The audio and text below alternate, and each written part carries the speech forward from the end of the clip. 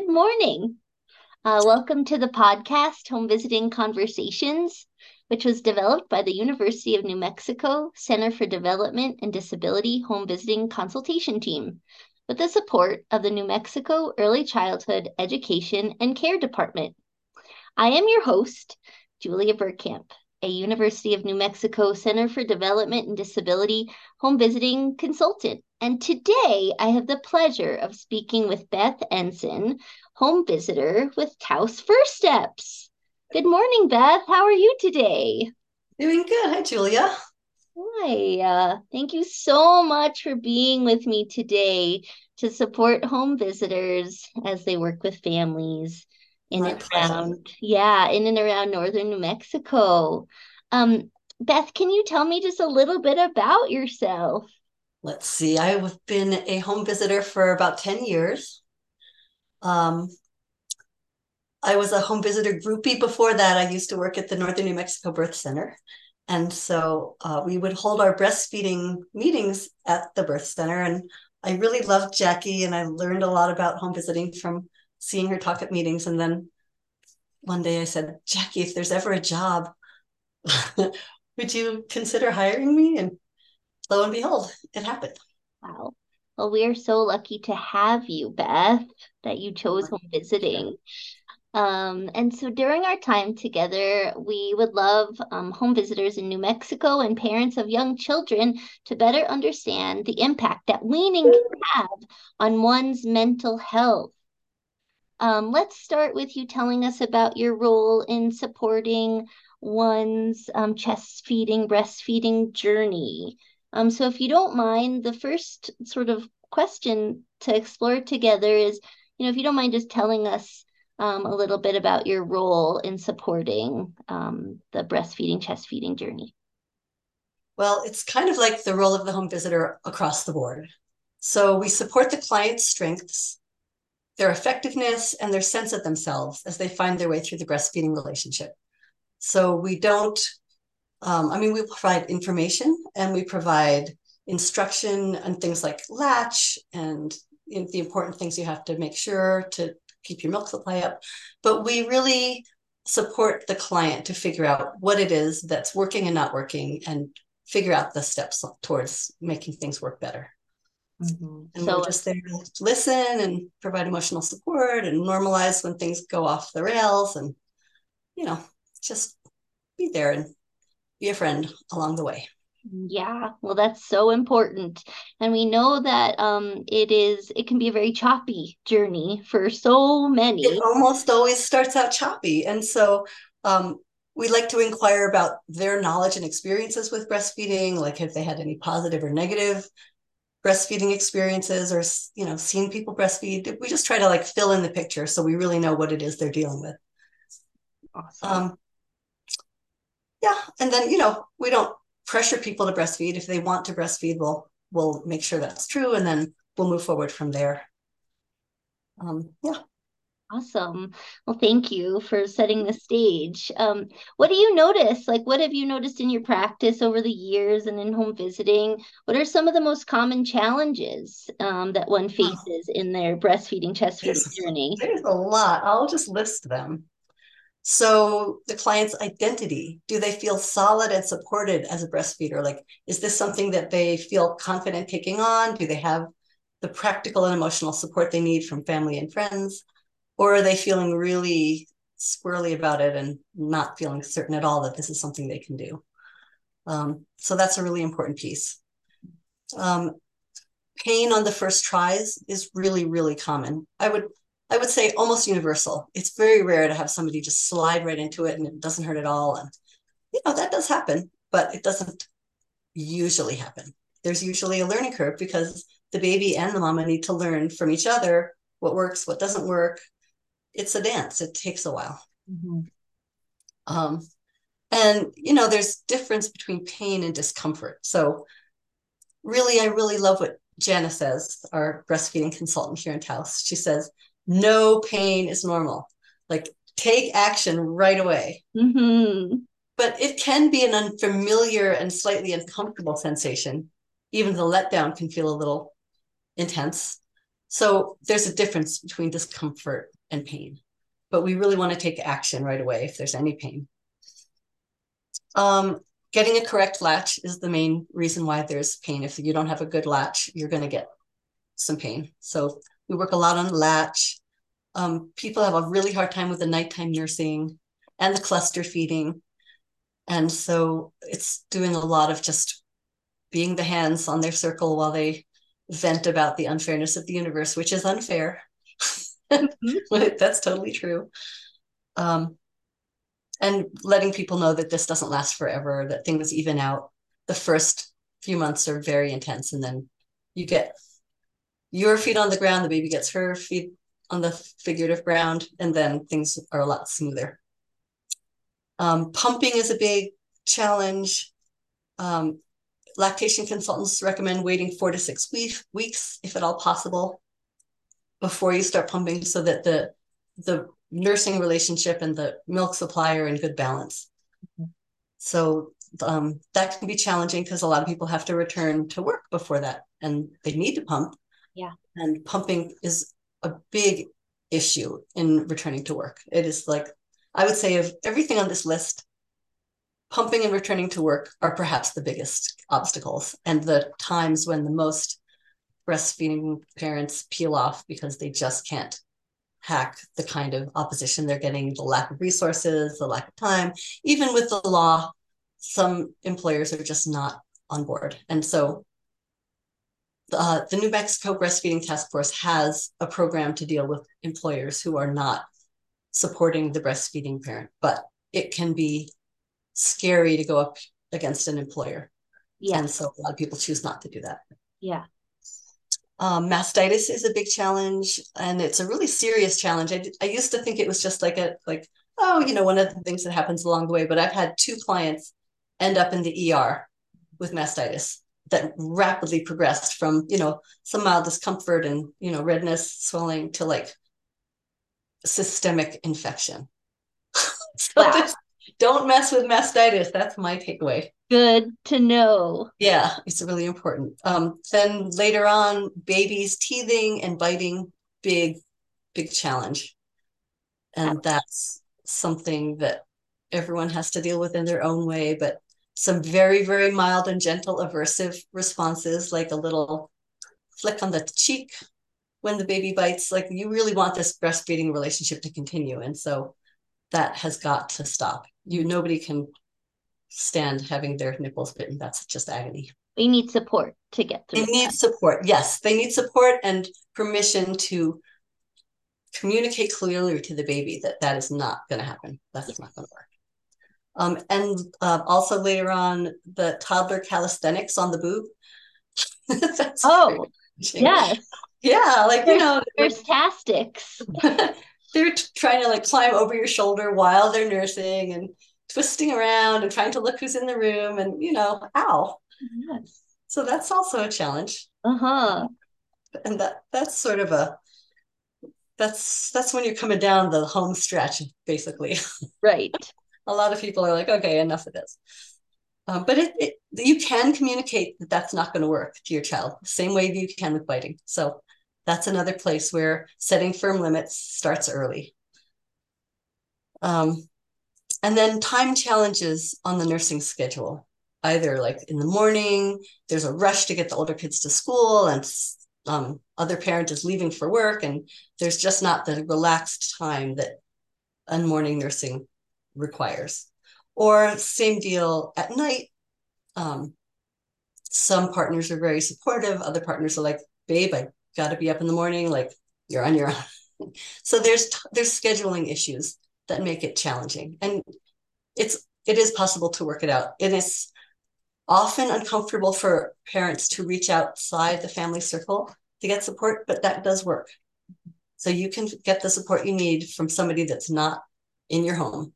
Okay. It just takes reorienting your mind a little bit. Yeah. And then, oh, and I really liked the way Anna put this. She said, the breastfeeding parent needs someone to hold the baby while the parent holds themselves. Mm-hmm. And that's true on so many levels, not just with nursing and weaning. And then, of course, weaning itself is one of the big challenges because that's a whole chapter in its own. Yeah, which we're gonna spend most of our time Uh-huh. today on. So as a home visitor, how do you prepare a family for the possible impacts of weaning? Because, we don't talk about this that much. Yeah, it's really important to talk about it early on so you kind of have a sense of how long the parent wants to be breastfeeding, chest feeding. Because some parents are like 4 years and more, and some parents are like maybe a month. And you really should know that so that you know when to bring the topic up again. And then you start planning for the weaning ahead of time because people don't usually know what's what it's going to entail. And they think, all right, well, just cold turkey it, we'll have a Mhm. sad weekend and it'll be fine. And, that's really not the way to go because, like everything in parenting, it's a negotiation with the baby and the child. And so you have to like come to some mutually agreeable compromise as you go, unless you're really willing to have a major rupture and a major repair. Wow, that are some powerful words, Beth. Thank Well, you. So what are some strategies then that you talk about with families to support that transition? Um, well, the first thing I want to say is that it's important to talk with the parent about the fact that it's not going to just be one and done. Like this is going to take a few tries till you figure out what's going to work for you and for the baby. So, um, coming up with a realistic plan and knowing that you might need to go back to square one, restart breastfeeding in the former schedule, and then move forward in a different way and try a few things. So that's kind of the main overarching strategy. Cool. We really recommend avoiding sudden cold turkey weaning if you can. So decreasing the daily or nightly number of nursings slowly. Mhm. And that really allows your mental, emotional, and physiological breastfeeding self to come into balance again without major disruption. Mhm. Um, and weaning is a dance between the parent and the child. So you have to avoid the mismatches and stepping on the toes and, whirling around too fast. So when either the parent or the child wants to wean and the other one doesn't, that is going to cause major ruckus. Mhm. Mhm. So because the parent is the one who's the adult in the room, you have to work uh, to suggest to the parent that they might have to give up the nice, neat plan that they had originally envisioned Mhm. and be willing to not know for a while what's going to work. And that can be really hard. It'd be really hard. It's hard for all of us not to Yeah. know. Um, uh, and then securing the involvement of the partner or another support person is really important to not go it alone if you can avoid it. I know there's single parents out there, but I'll work with single parents to figure out which friend or family member outside the home can pitch in that critical way to help make it happen. Once the family is ready to wean, we pick the easiest nursing to skip first. And then you can use cabbage leaves in your bra to reduce engorgement if that happens. But hopefully, cutting down slow is going to make it easier for you and your boobs. Mhm. And then you have to explore the alternatives to nursing to soothe the baby. And the non nursing caregiver will often have developed some of these strategies over the months and years because they didn't have those candy boobs that are magically solve every problem. I know, that's hard. And it's really hard for the breastfeeding parent to suddenly not have their magic wand anymore. Yeah, now we have So to think of that's other things. yes, it's not easy to let go of that. No, absolutely not. So strategies like cuddling, singing, stroking, walking, and movement can all fill in. And just being willing to be with the baby's big feelings. Yeah. That's the biggest one. Yeah. Just letting them cry and tell you how miserable they are about this and Say, I know, honey, I'm sorry. No, it's hard for me too. It's hard for me too. Yeah. Mhm. Um, and then deciding how to communicate the limit with the child that we're not nursing now. So the home visitor supports the mom's capacity to set and hold a firm, kind, non-negotiable limit. Once you've like committed, okay, this week we're going to try not doing the midnight nursing. You really need to hold to that for yourself and for the baby, because just like anything, if the baby cries and you give in, you're back to square one. And that's right. It might just be the way it goes, but you have to learn to trust yourself and trust the baby in the communication about the limit, and trust yourself to be able to be with. And if, you're really losing sleep, a week has gone by, nothing has improved, and you realizing like, okay, that's maybe not the one to try to cut out first. Uh-huh. And you go back to square one on purpose. You reinitiate that nursing and you try a different one. Mhm. So, and then that's where scheduling the one to skip that you can get some help with. So if you have a partner or a friend who's willing to sleep over, then you can start with that midnight nursing if that's the one you really think is the critical one for you, so you can get a good night's sleep and not be a wreck in the morning. Yeah. Um, and that way the baby starts to cry, the mom is totaled, and the friend or ally can step in, take the baby while the breastfeeding parent walks away, takes a drink of water, rehydrates, breathes, gets grounded, just breathing mindfully and Yeah. calming down instead of getting triggered, because you just don't want to end up fighting with the baby. No. We No. all have been there. Yes, It's not fun. absolutely. No fun for anyone. So finding somebody to tap in for you. Yes. Mhm. For that week that you're trying out that particular nursing to give up, you want some support. Totally. And then for single moms who don't have that support person, making sure the baby is safe in the crib or pack and play, wherever, or, if the baby's not crawling yet, just like down on the rug with some pillows, and stepping away instead of getting mad. Yeah. It's really important to give yourself those breaks. Yeah. So working with a parent on identifying what are those strategies that you Yes, use. exactly. So those And are the main ones. Those are the main strategies. awesome. Thank you, Beth. Sure. And then, so why does post-weaning depression happen? Um, so I know, hormones do play a role. So, Mhm. could you speak a little bit about that? Sure. Well, there's three levels that can affect or cause depression. So, um, the parent's mental framework. She has a new and changing identity as a mom, and then as a nursing mom, and then maybe as not a nursing mom. It's a constant struggle to keep up with where you're at Mhm. in terms of your identity, and to feel solid and secure and confident in that identity. And every time there's a change, you have to, renegotiate your relationship with yourself and your identity in relation to parenting and nursing. Wow. So, the questions are like, who am I now that I'm not nursing? My role is changing. I don't know how to do this. I'm afraid to ask for help, or that no one can help me. Like, there's so many fears that come up Mhm. about all of these questions. Mhm. And then the parent's emotional life is hugely important and impacts the potential depression. So the thoughts can be, my attachment to my child is changing. Will she not love me anymore?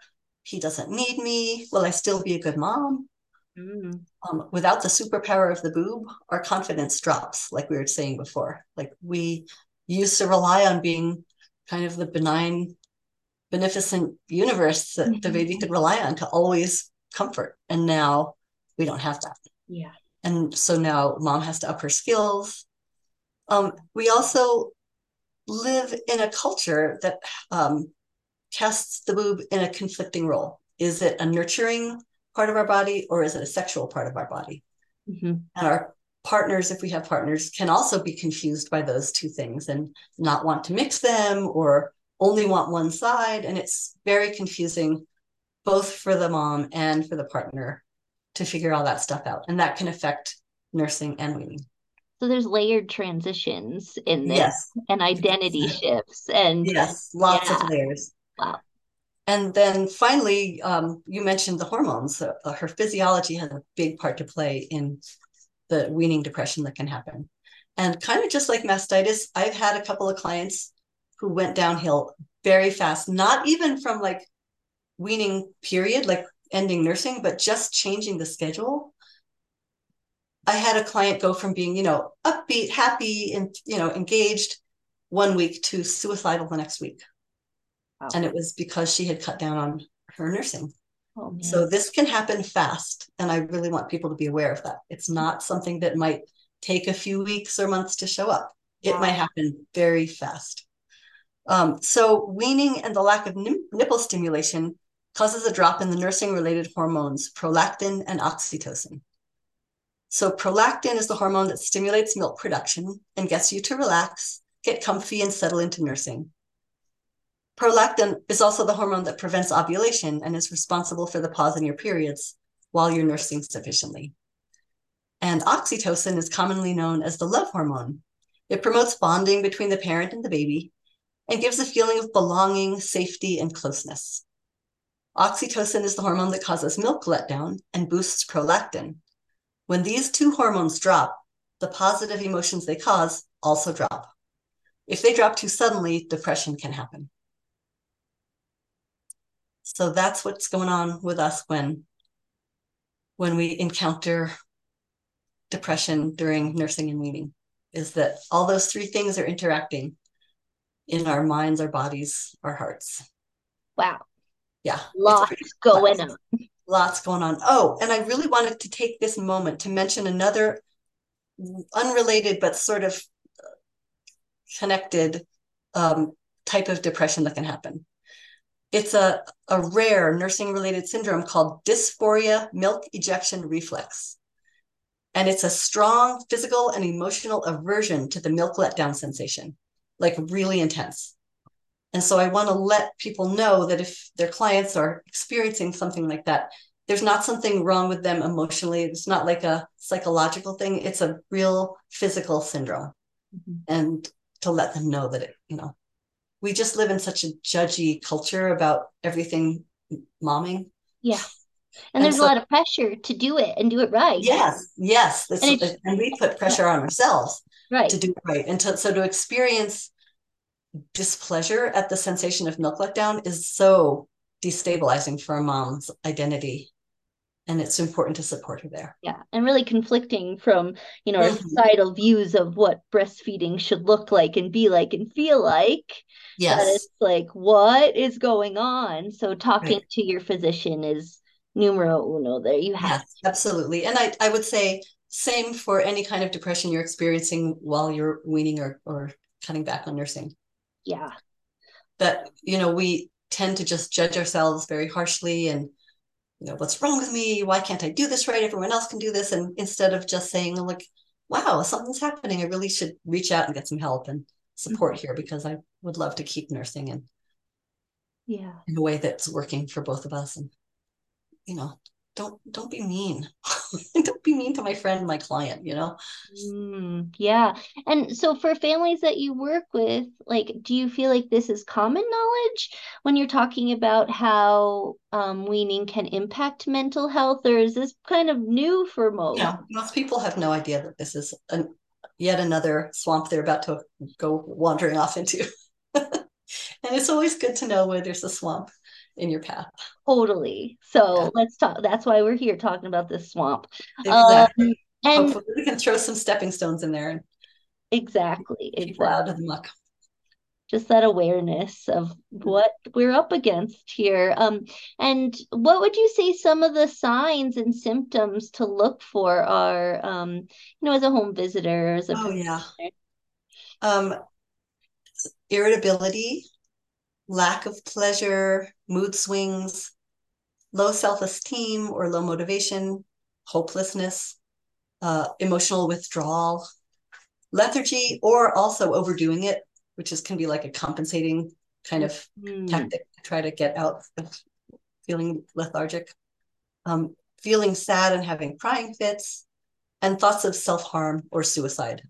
So seek help if you have any of these experiences with a client. Like, do not let it drag on or see if it'll get better next time. Just really be the adult in the room and have a take charge moment Yes. and say, yeah, we really need to find you some support because you don't want this to go on any longer than it has to.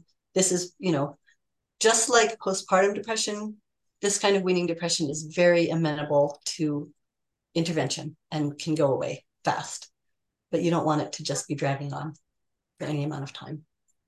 Oh, that's really good information. Thank you so much. And then, so sort of to round things out, what are some resources that you might share with the home visiting workforce? Oh, sure. There's a lot of great resources out there. The websites of the New Mexico Breastfeeding Task Force and the La Leche League are just full of resources. The La Leche League website in particular has just like this A to Z resource guide of anything you could think of relating to breastfeeding. Very, very handy. And the New Mexico Breastfeeding Task Force also has tons of great resources, and you can call and talk to them, and they will find you the resources that you need. They're wonderful. Wow, that is so Yeah, good to know. I yeah. had They're no so committed. Their mission on earth is to support the breastfeeding mom or parent, and they will go the distance for you. Amazing. WIC is a great resource. Local lactation consultants are a great resource. And if the client is experiencing um, thoughts of self-harm or suicide, the New Mexico Crisis Line is 24/7, staffed by professional counselors, 1-855-NM-CRISIS. That's 1-855-662-7474. Another wonderful resource that we have right at hand is the Mothers and Babies curriculum that can really help alleviate depression and gives tools to the mom to choose the healthiest choices for herself. I really like that curriculum. And then the client herself is the most important resource for herself. When she treats herself kindly, she doesn't judge herself harshly, and she reaches out for help and support to family, friends, and providers. That is the critical role of the mom, is to take care of herself so she can be there for the baby. Well, thank you so much, Beth, for all your wisdom and much needed information for the home visiting workforce. Any last minute um, thoughts or takeaways from our time together? No, I just think it's really so important and beautiful what home visitors do for families. Yeah. And even though I don't have like accolades and a big salary, I feel like home visitors are just like the salt of the earth in what they're doing. I feel like it's so important, especially now on earth, the way society is and the way humanity is presenting some very troubling aspects of ourselves, that we can really prevent that from happening in the future every single day just by being with our families. Yeah. I totally agree. We weren't wired to do this parenting thing alone, and I No, think that that is exactly what we as home visitors get to do for yeah, families. So again, I want to thank you so much, Beth, you're for so welcome. yeah, for being here So today. fun. Yeah, and just sharing all your wisdom. Additionally, we have prepared tips and resources that will be sent out to the home visiting listserv that will be in English and Spanish for families, actually, so that home visitors could provide some Oh, tips to that's good them. to know. I'm glad. Yeah. And do you know? Well, no, that's all. Yeah, so if you have any additional questions regarding today's topic, please don't hesitate to reach out to your program manager, home visiting consultant, or ECECD manager monitor. We hope you'll join us for future podcasts hosted by the UNM Center for Development and Disability Home Visiting Conversations and sponsored by the New Mexico Early Childhood Education and Care Department. Take care and be well. Thank you.